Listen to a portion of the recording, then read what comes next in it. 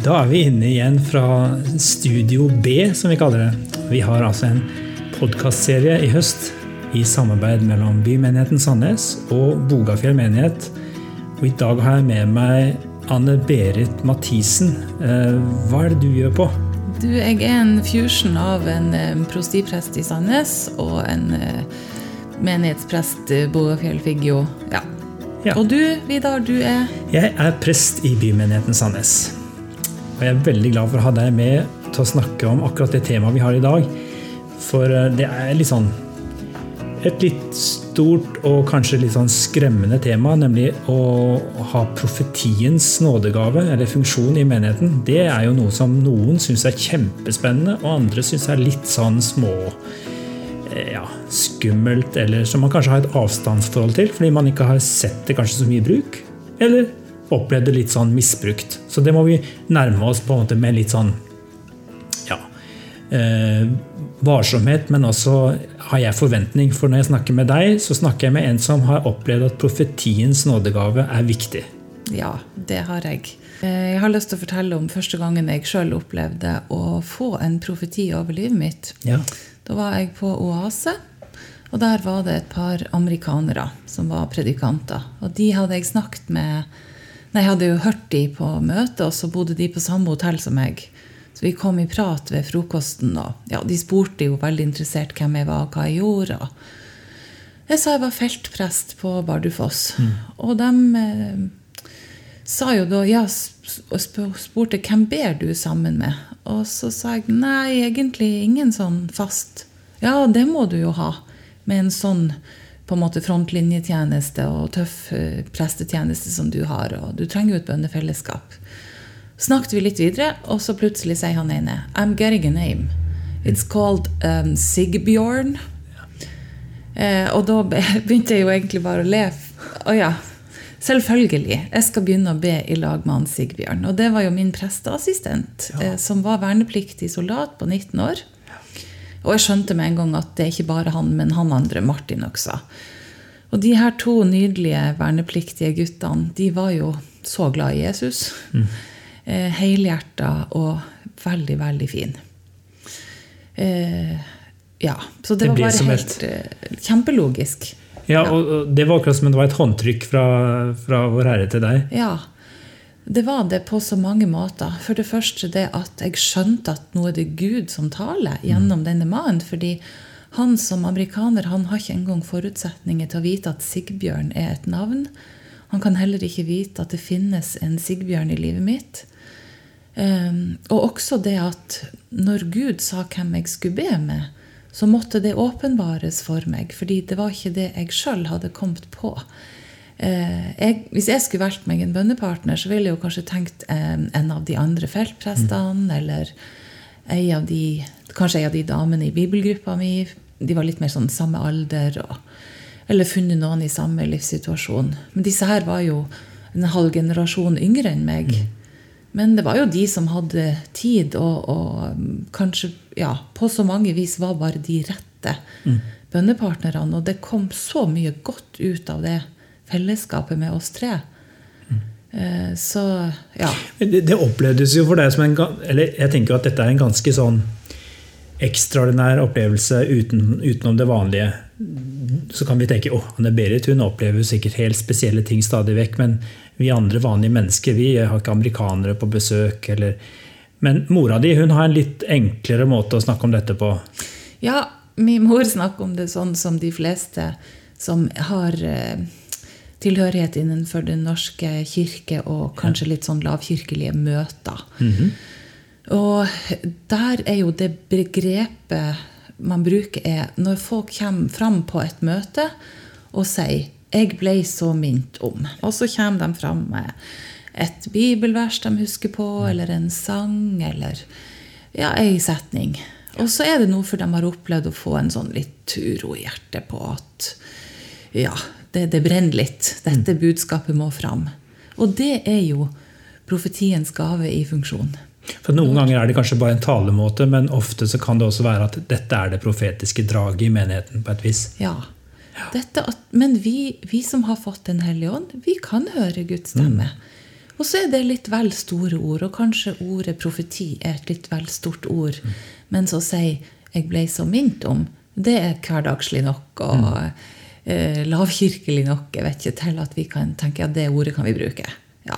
Men det egentlig profeti, nådegaven, som beskrives i Efeserne 4.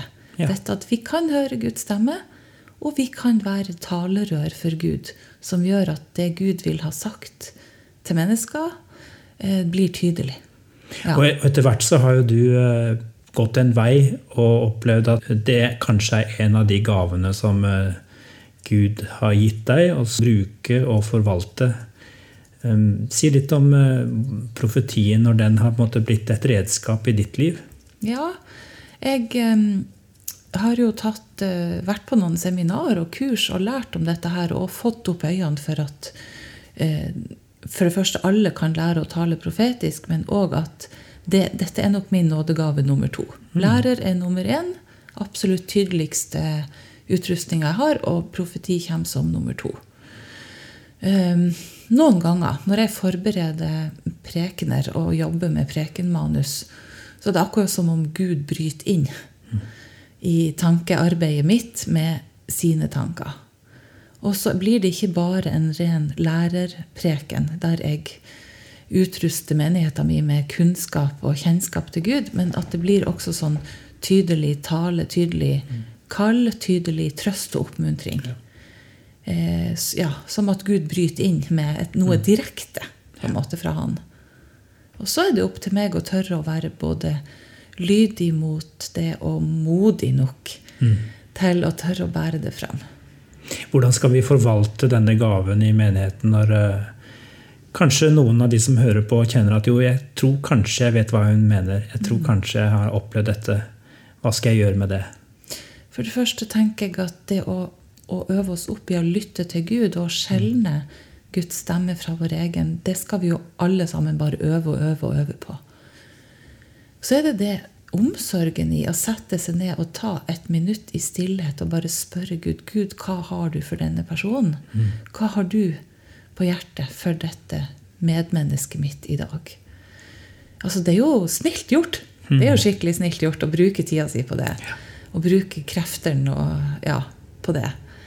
Men da, når vi opplever at vi får en innskytelse i dette stille rommet, at vi tør å si til den andre, du, nå har jeg prøvd å lytte til Gud, og jeg får følgende tanke.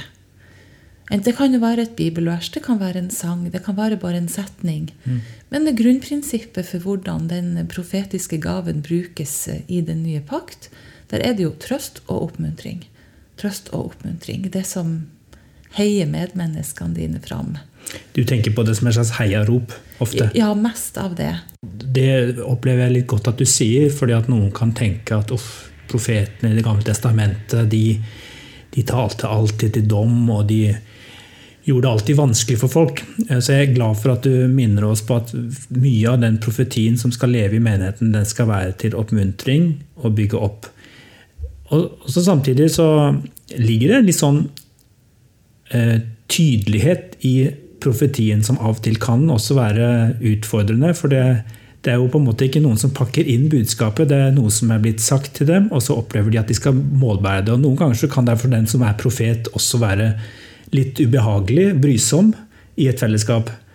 Jeg tror noen av de som sitter og kjenner at de har opplevd profetiens gave, kan ha lurt på om det plass for meg, tør jeg å komme fram med det jeg har å si, for det ligger noe litt sånn, nettopp ordet tydelig i det, og kanskje litt aksjonistisk.